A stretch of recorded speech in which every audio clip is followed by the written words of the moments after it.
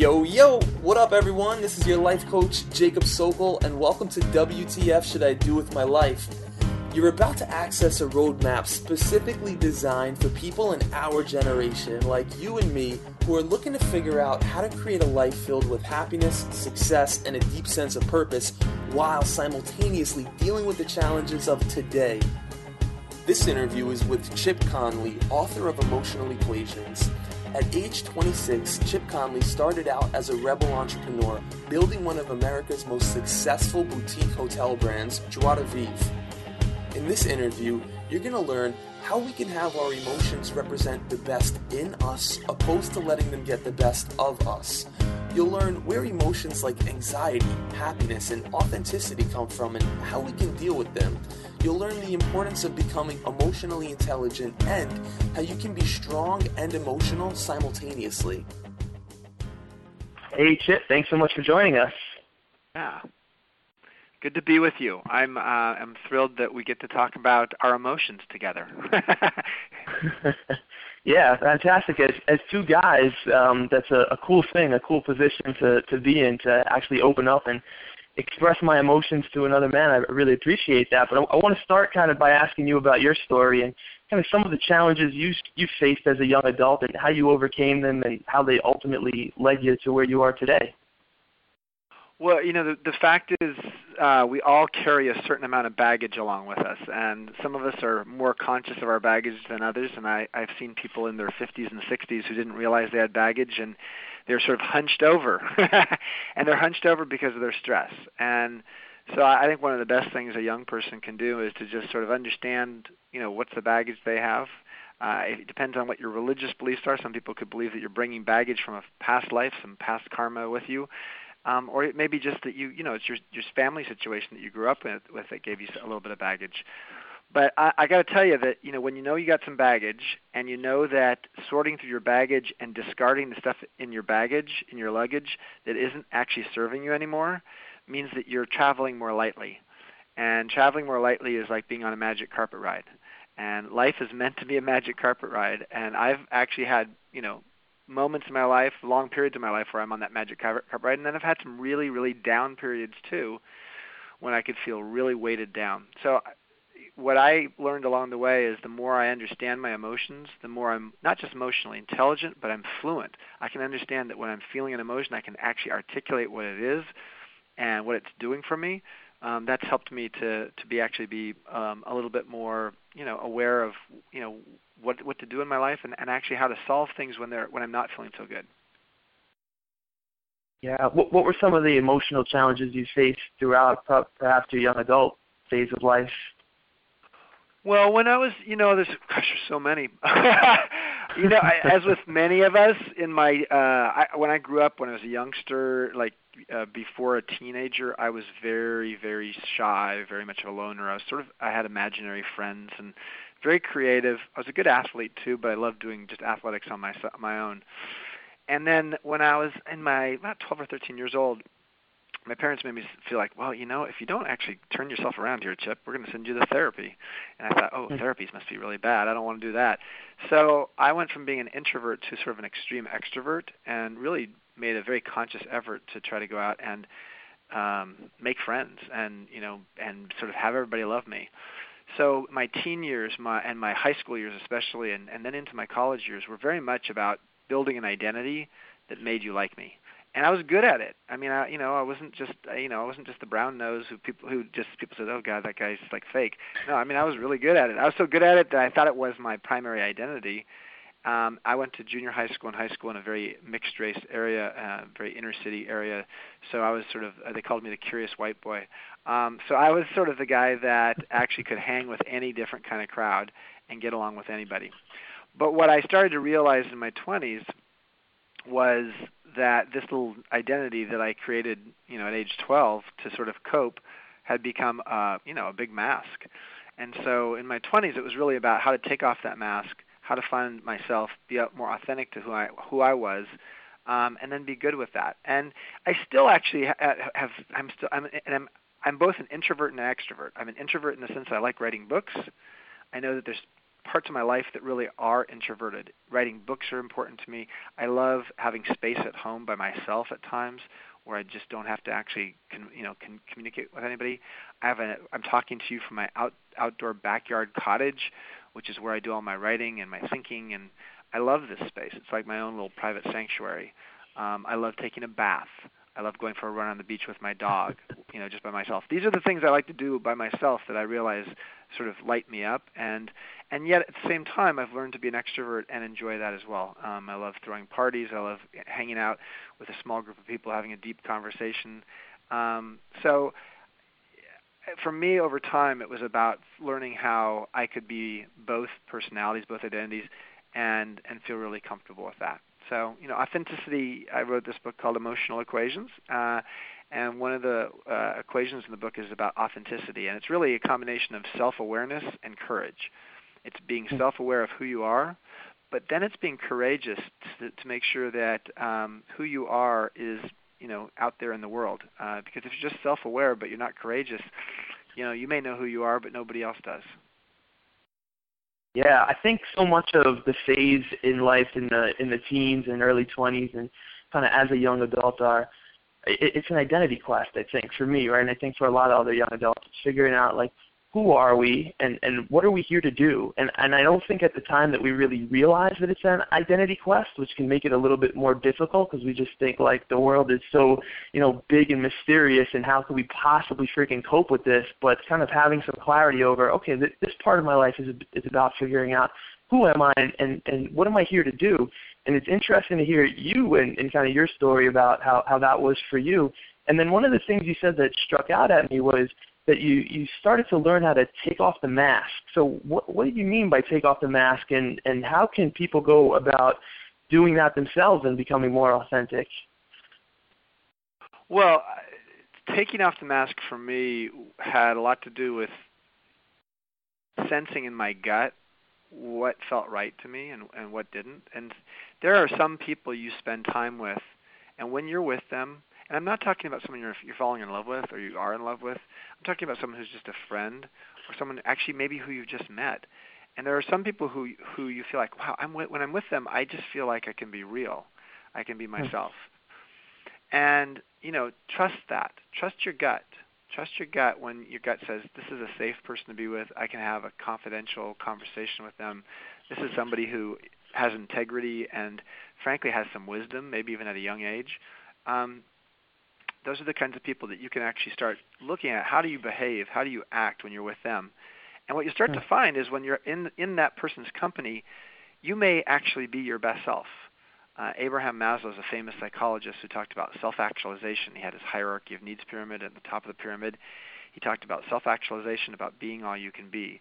There are some people in life, when we're hanging out with them, in the context of how we're hanging out with them, whether it's intellectually, spiritually, emotionally, athletically, you feel like you're being all you can be when you're with that person. So trust that and recognize that's a very different person than the person you're with when you're with a group of other people where you feel like you have to actually put on a mask. You have to somehow be like part of the group, and you feel like you're conforming to something that's not you. With time, what people do is they start to learn what's the habitat and the pond that they want to play in. And we're like animals in Africa. Some animals have better experience in certain habitats than other habitats. That's true for us as well. And you just need to find out what's your right habitat, and then you surround yourself with people like that, and I promise you're going to actually become a better person as a result of it. Yeah, that's really cool. One of the things that's helped me in that process is to kind of instead of thinking about validation, or instead of thinking, okay, how will people like me? And I think that's pretty normal in a young adult to think, okay, how can I get people to like me? Opposed to looking for that kind of validation, saying, how can I focus on communicating from my core and speaking about the things that are important to me, that I care about? And even when I jump on the call to do an interview with you and I talk to you, I'm like, all right, well, there's a certain amount of nerves that are associated with that, and I come back to, okay, well, here Chip has a really powerful message that I really care about, and I know it's super valuable to a lot of young adults and to myself. let me focus on connecting with Chip about, his message and what he has to share, and how there's a common thread between us, and not so much, all right, is Chip going to think I'm an idiot because I didn't ask this, perfect question? So that's kind of been helpful for me in the bigger context of moving into a more authentic stage. Yeah, I think a lot of it, we we sort of, this is back to the baggage thing, we have a tendency to, carry our parents with us in our heads our whole lives, or whomever, was a sort of an authority figure in our lives. And so we can be very brutal in terms of how we use what's called the superego, which is this very damning and critical voice. And there's times when actually, for many of us, we've used that damning voice as a means to get better. It sort of like pushes us. It's very pushy, and it sort of pushes us to get better. But there's a point at which it actually is completely way beyond something that's beneficial to you. And at that point, you need to shut off that voice. And for me, I've used meditation as a means to do that, and I've used exercise. I use a lot of different things. But figuring out how to shut off that critical voice in your head is one of the most valuable things you can do in your life. Yeah, awesome. So let's jump into the emotional equations and talk about the book and what emotional equations are and how you came up with that idea. Well, the truth is that I was a CEO of a company for 25 years, which is a long time, 24 years actually.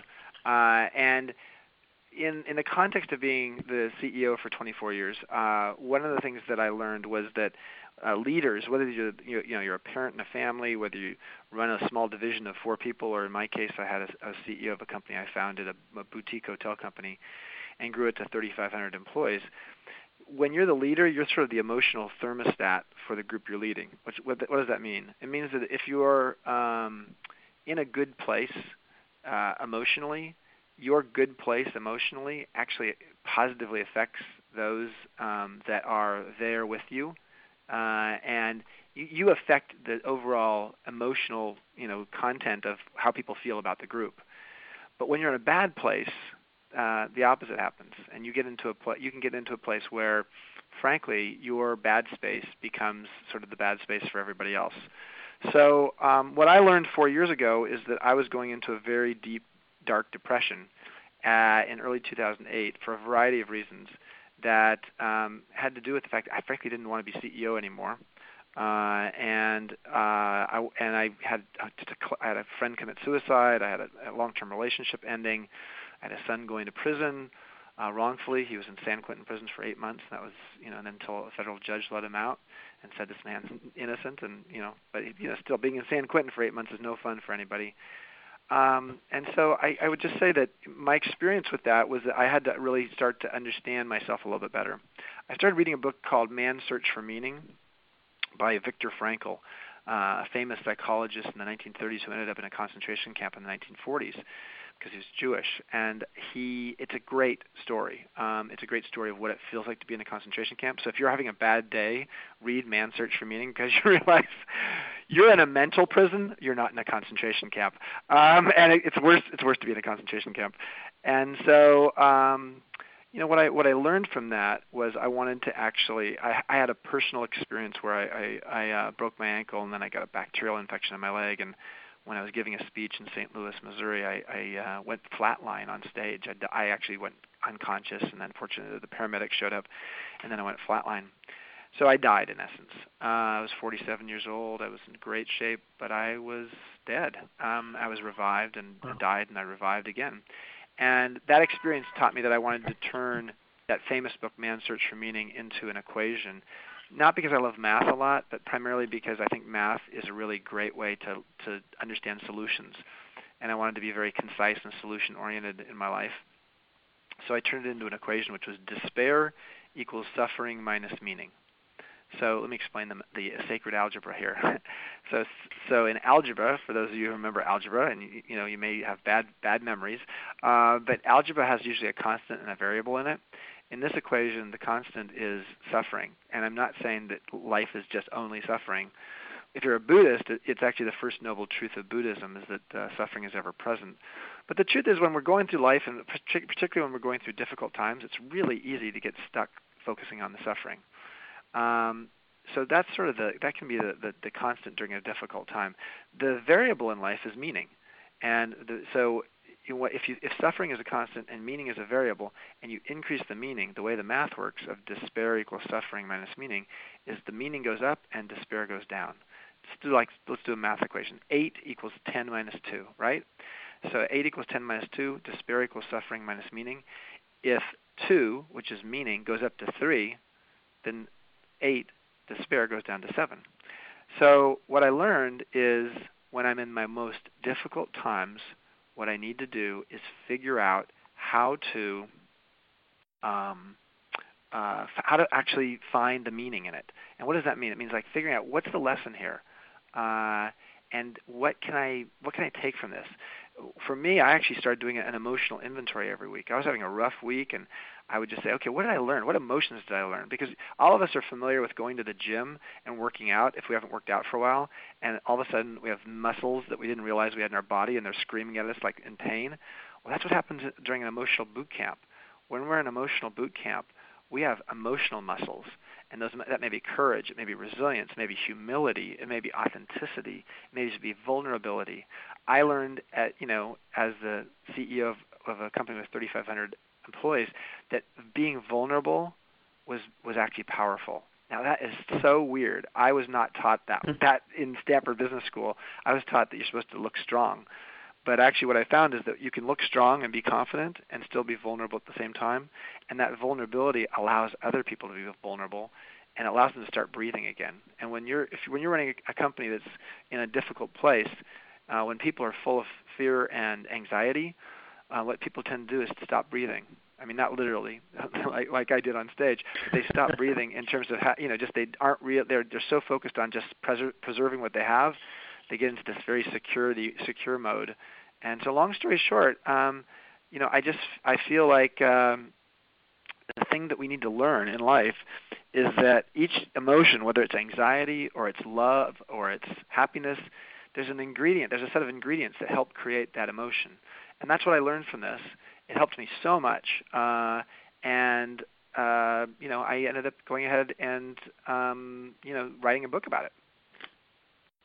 Yeah, well, I'd love to jump into what some of those emotional equations are, but before I do, I'm thinking kind of back to my childhood, and as a kid I was super emotional, and I don't know, at some point in my early teens that there was something that came over me that said, just an understanding, like I shouldn't be emotional, and maybe I was like 13 or 14 and 15, and I had to get it together, why was I crying as a kid? I needed to kind of, in a sense, like man up and check my emotions. And I didn't realize it at the time, but I think that what I was doing is I was conforming to some social norms or some social implications about what a man should be, and I didn't realize that until almost recently. And I think there's a connotation that in order to be strong, we can't be emotional.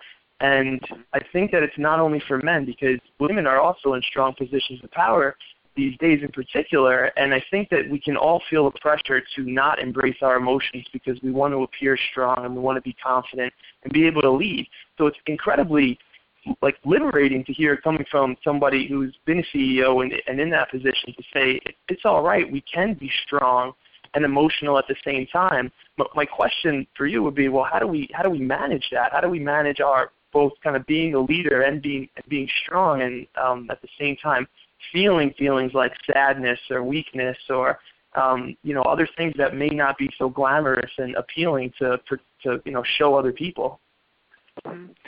Well, I think first of all you have to have confidence in yourself and confidence in where you're going. But and when you're feeling shaky and like, wow, I don't know what's going to happen here, sometimes you need some time and space to yourself and with maybe with even your senior team if you're in an environment where you're in a company and you're a leader. But the thing that I think really people appreciate is when people are real with them. And if you're the leader of an organization and you say, hey, we're going to be going through a bad time, this next year is going to be tough. I'm not going to cheerlead. I'm not going to sugarcoat this. It's going to be tough. And there's going to be times when we're all going to feel some anxiety and some fear. So let's be real about it. But let's actually look at how we can work together and be stronger as a result of that.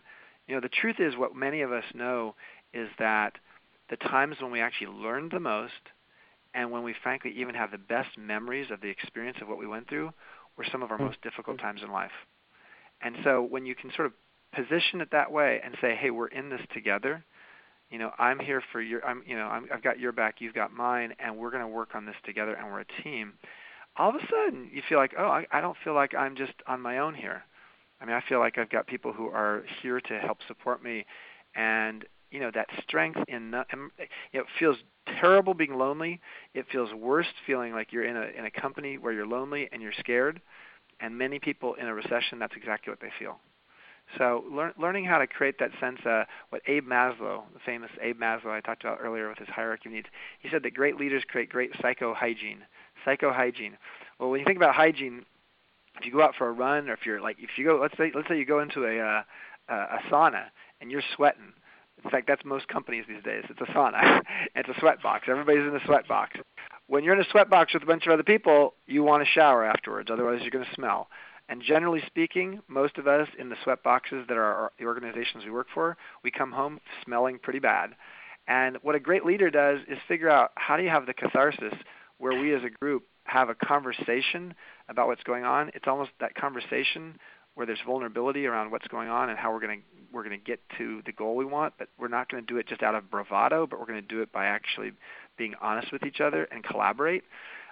By doing that, it creates almost like a figurative shower, and you clean off and you get hygiene, and that's what psychohygiene is for a leader. And you're right about men. Men were socialized at a young age to actually man up and to not talk about what's going on for us, and therefore, generally speaking, we are not as emotionally fluent as women are. It's just true. I mean, no surprises there. That's on an average. I'm not talking about any particular individual here.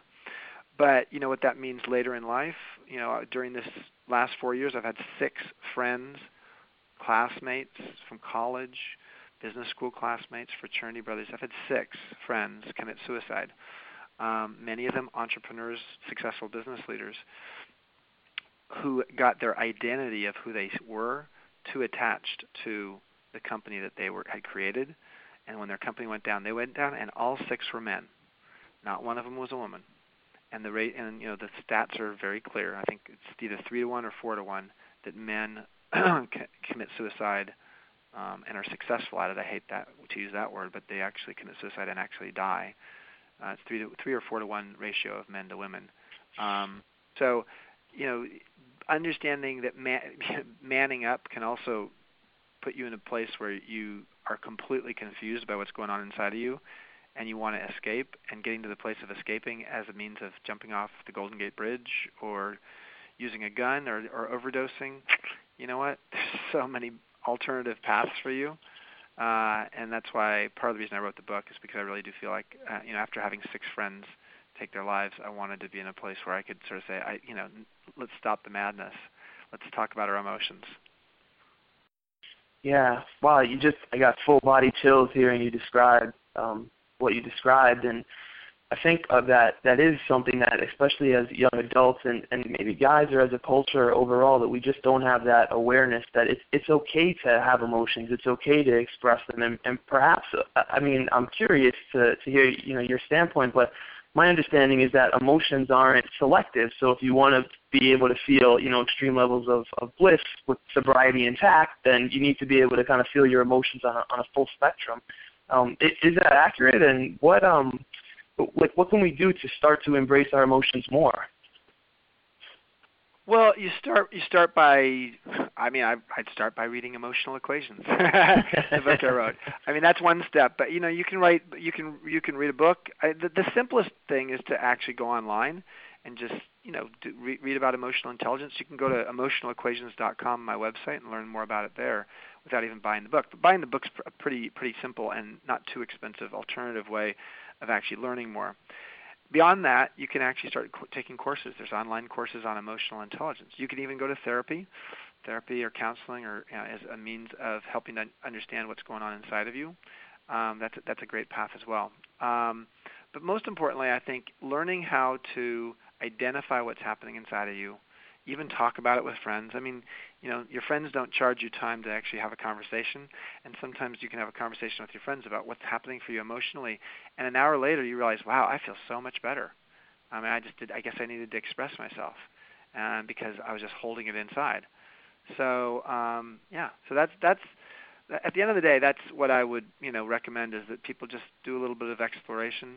In my book, Emotional Equations, figure out the chapters that are most important to you. You don't have to read the whole book. You could sort of say, I am someone who has anxiety, so I want to read the anxiety chapter.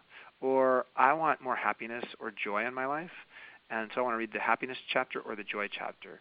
Or, I want to understand how to be more curious in life. I want to read the curiosity chapter. So that's the nice thing. It's like an encyclopedia of emotions. So you can just figure out the emotion that's sort of speaking to you right now and dive deep into that one. Yeah. Do you have a practice of stopping yourself on a daily basis and just asking yourself, what am I feeling right now? Is that something that you do?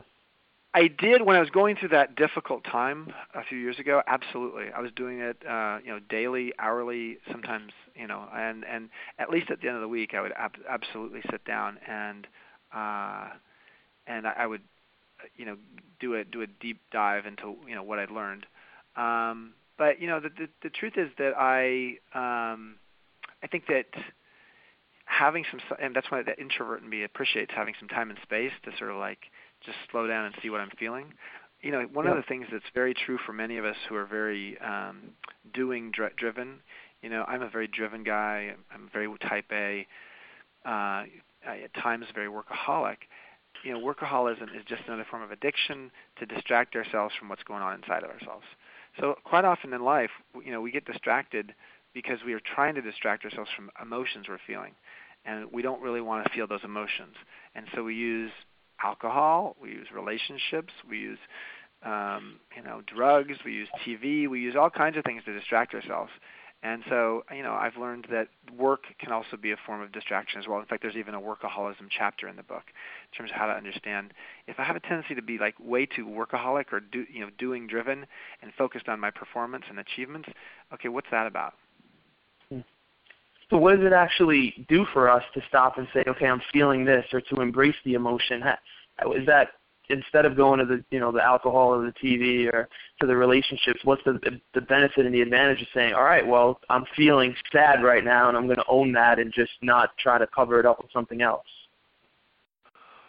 Well, the advantage is there's a guy named Carl Jung, J-U-N-G. J-U-N-G is his last name. Carl Jung once said, what we're unconscious about has power over us.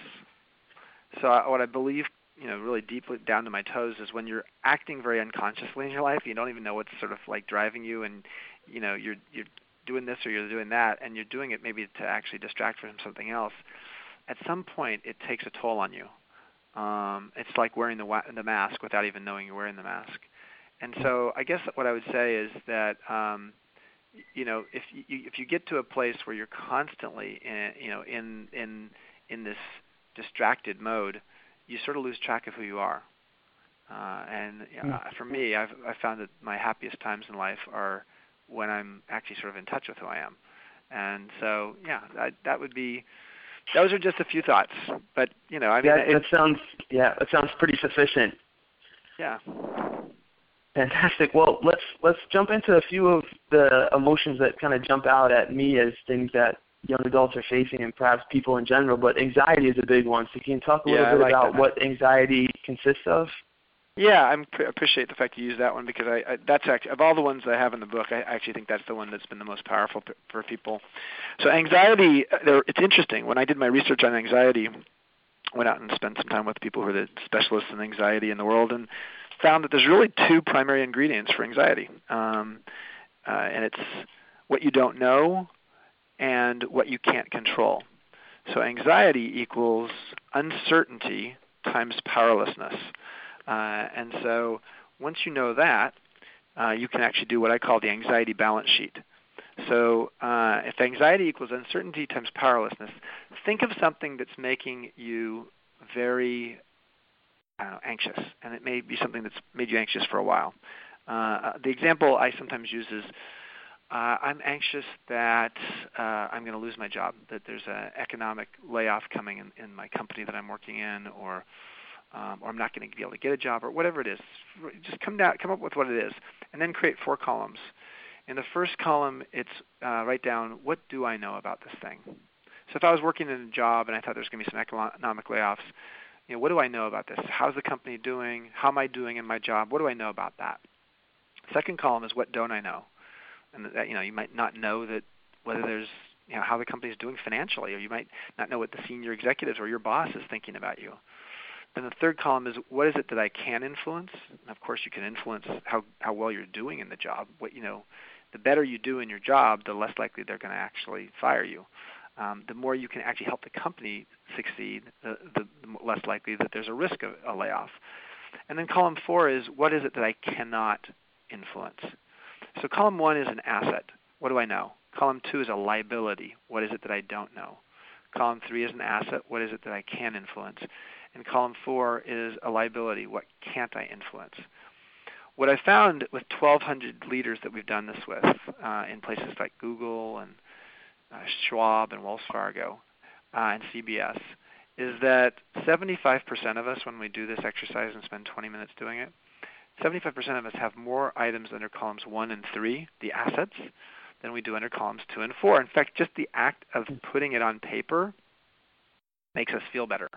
Because when anxiety is just sort of free-floating around, it makes us feel, I don't know, that much more, I don't know, when it's sort of free-floating, it just feels like, ooh, at any moment, you have no sense of grounding.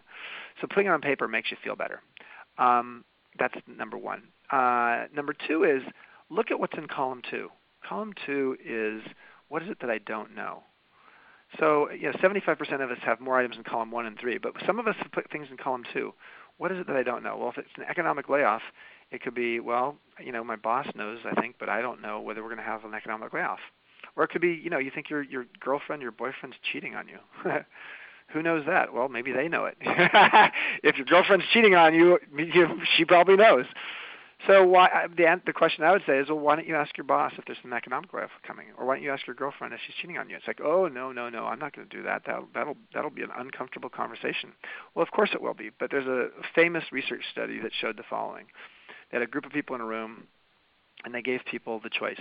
You can either get an electric shock now, that'll be twice as painful, or you can get an electric shock sometime in the next 24 hours. We'll put an electric sensor on you. And sometime in the next 24 hours, you'll get an electric shock randomly when you least expect it, maybe. So you have a choice. Get it now, twice as painful. Or get it randomly in the next 24 hours at half as painful. 2/3 of the people chose pain now. Jacob, what would you do? Would you choose the pain now, or would you say, I'll take my chances and half the pain sometime in the next 24 hours? Yeah, well, it's the dilemma between physical pain and psychological pain. I think I would go with the physical pain. Yeah. I think. It's interesting. So you just put it in perfect language. Most of us actually are more threatened by psychological pain than we are physical pain.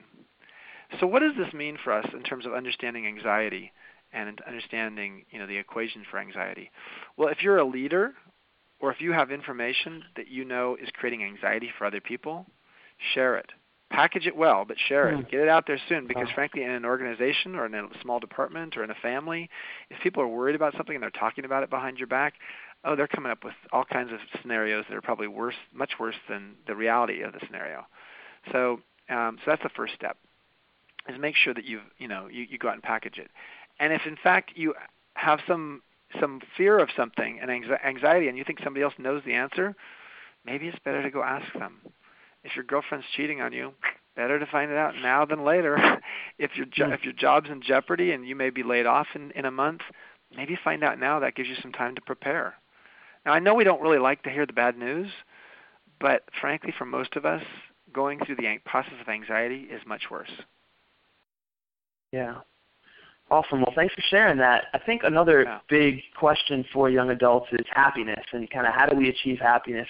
I can remember in my own life I had couple of years ago, I had really high highs and really low lows. It was just like, what the hell? There has to be some kind of level that I can, balance out of sustainable happiness. And I went nuts trying to find that. I tried buying things and achieving certain levels of success in my job, going out and having sex and whatever I could do, and that these things would tell us really more about high, that. and then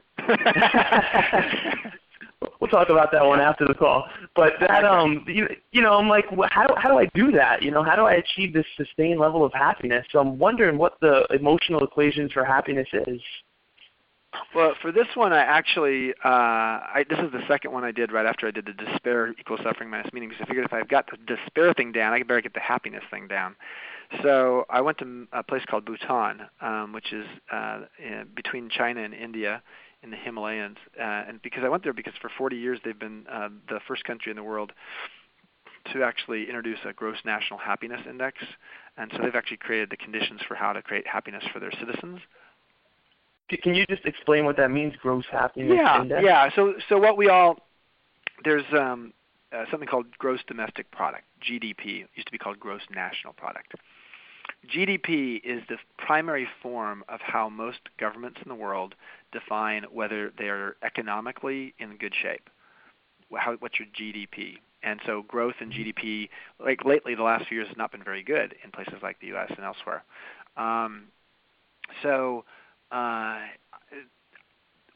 The king, the 17-year-old king of Bhutan in 1972, or 1971 or 1972, said, why are we so focused on GDP? At that point it was GNP, gross national product. Why don't we focus on gross national happiness? Because at the end of the day, that's really what our people want, is happiness. So I went there because the United Nations has a whole team studying happiness there too. So I got to spend some time with the Prime Minister and the full gross national happiness team. And I came back realizing that around the world on 4 different continents, they've done a study to find what's the fastest way for a person to go from being unhappy to feeling happy. And it's very interesting. It's to feel gratitude and to express it. So if you feel gratitude and you express it, it actually makes you go from unhappy to happy faster than any other thing you can do.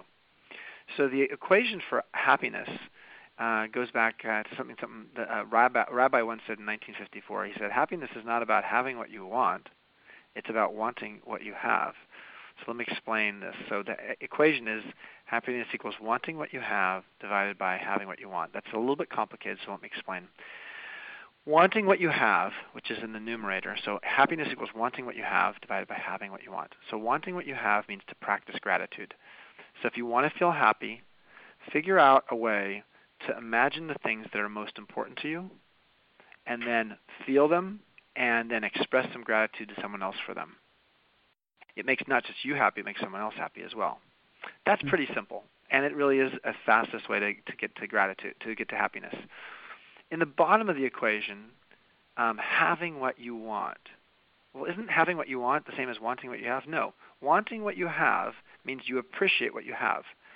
Having what you want means that there's something you want you currently don't have, and you have to go out and pursue or obtain it or get it. Now this is like, oh wait, you're saying that's a negative? That doesn't create happiness? Well, here's the interesting thing about it. It actually creates this dynamic in our minds, which is what we call if-then thinking. If-then thinking means if I get this, then I will feel that. Like, well, of course, we're Americans. That's how life works, right? Well, here's the problem with it. Quite often we think if we get this, then we'll feel happiness. If we get that promotion, I'll feel happiness. If I get that raise at work, I'll feel happiness. If I get that girlfriend, I'll feel happiness. If I have sex with her, I'll feel happiness. If I get that new Mazda, I'll feel happiness. What's been proven over and over again is it's not that success creates happiness. It's actually that happiness creates success. So if-then, it's, okay, I need to get the happiness first. And frankly, when you get into a happy place, you tend to be easier to be around, you're better at what you do, etc. So the practicing of gratitude at the top is good. The pursuing of gratification means that if you're constantly going out and trying to chase the shiny object that you haven't gotten yet, you will be pursuing things. And pursuing things can be fun, but if once you get it, sometimes what happens, you've seen this with relationships, once you get it, it doesn't look quite as good as you thought it was going to look, and so you go pursue something else. We do this. That's part of life.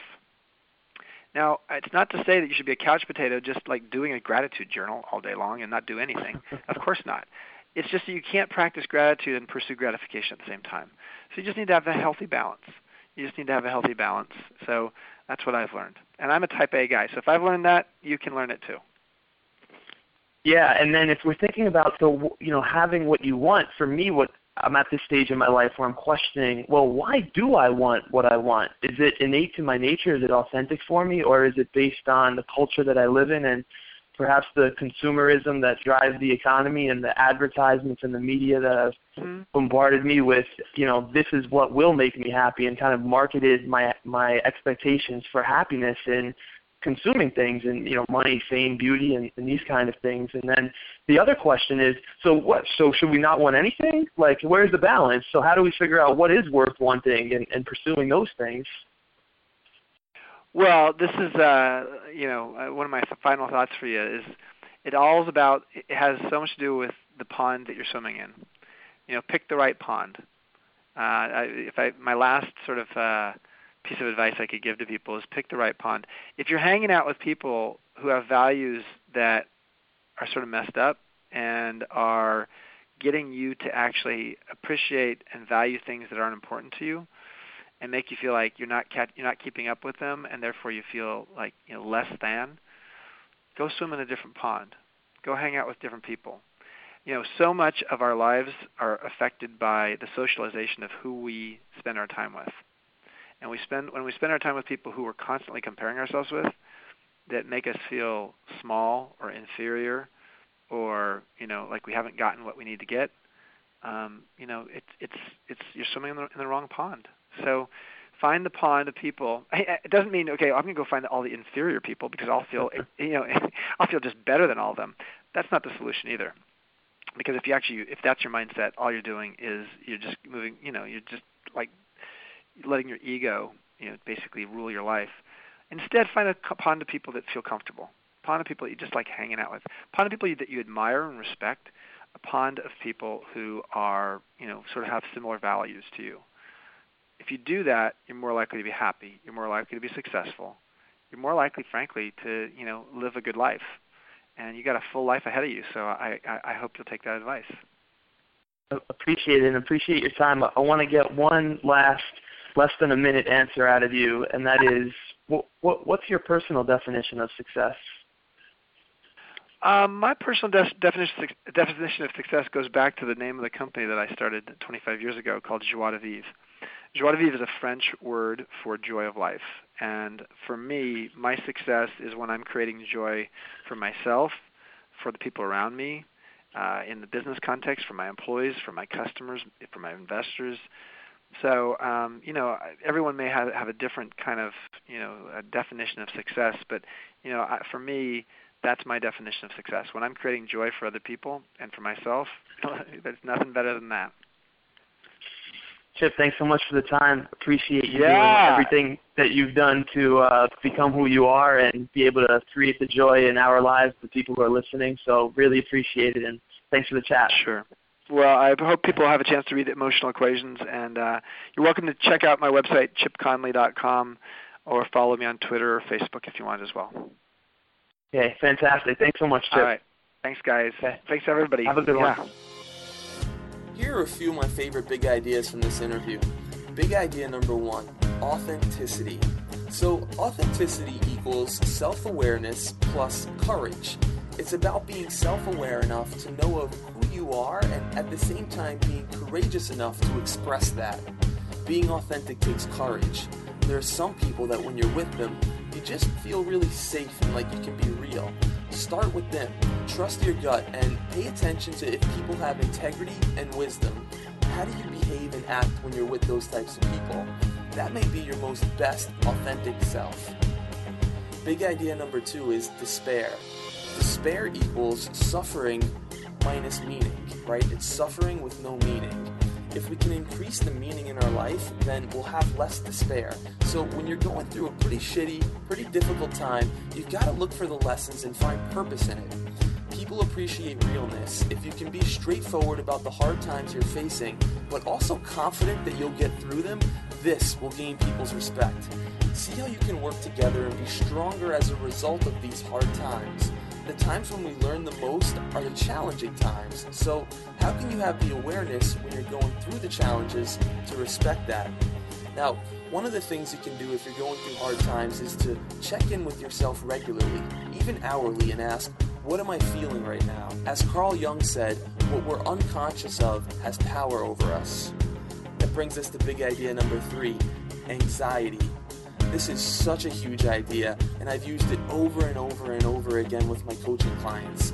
Anxiety equals uncertainty multiplied by powerlessness. In other words, it's what you don't know multiplied by what you can't control. That's where anxiety comes from. So if you want to reduce anxiety, think about what's making you super anxious. Then take out a sheet of paper and create 4 columns. The first, what do I know about this? The second, what don't I know about this? The third, what is it that I can influence? And the fourth, what is it that I can't influence? Just the act of getting this down on paper will help you feel better and the anxiety will start to reduce. Then, to take it a step further, look at column 2, the things that you don't know, and figure out who you could ask and what you could do to start to learn more about these things. Remember, most of us are more threatened by psychological pain than we are by physical pain. Soul Sibling, thank you so much for rocking with us. I appreciate you, and I appreciate that you're using your time and your energy toward making yourself a better person and the world a better place. So if you'd like to keep in touch, I'd love it if you subscribe to the podcast, and I'm excited to deepen our relationship, to get to know each other better over time, and to see how I can help you solve meaningful challenges and create your most fulfilled life. We've got a great community over here, and we run retreats all over the world. We've got people who connect with each other and support each other in living the most fulfilled life. And what I'd suggest for your next step is to grab a copy of The 12 Things Happy People Do Differently.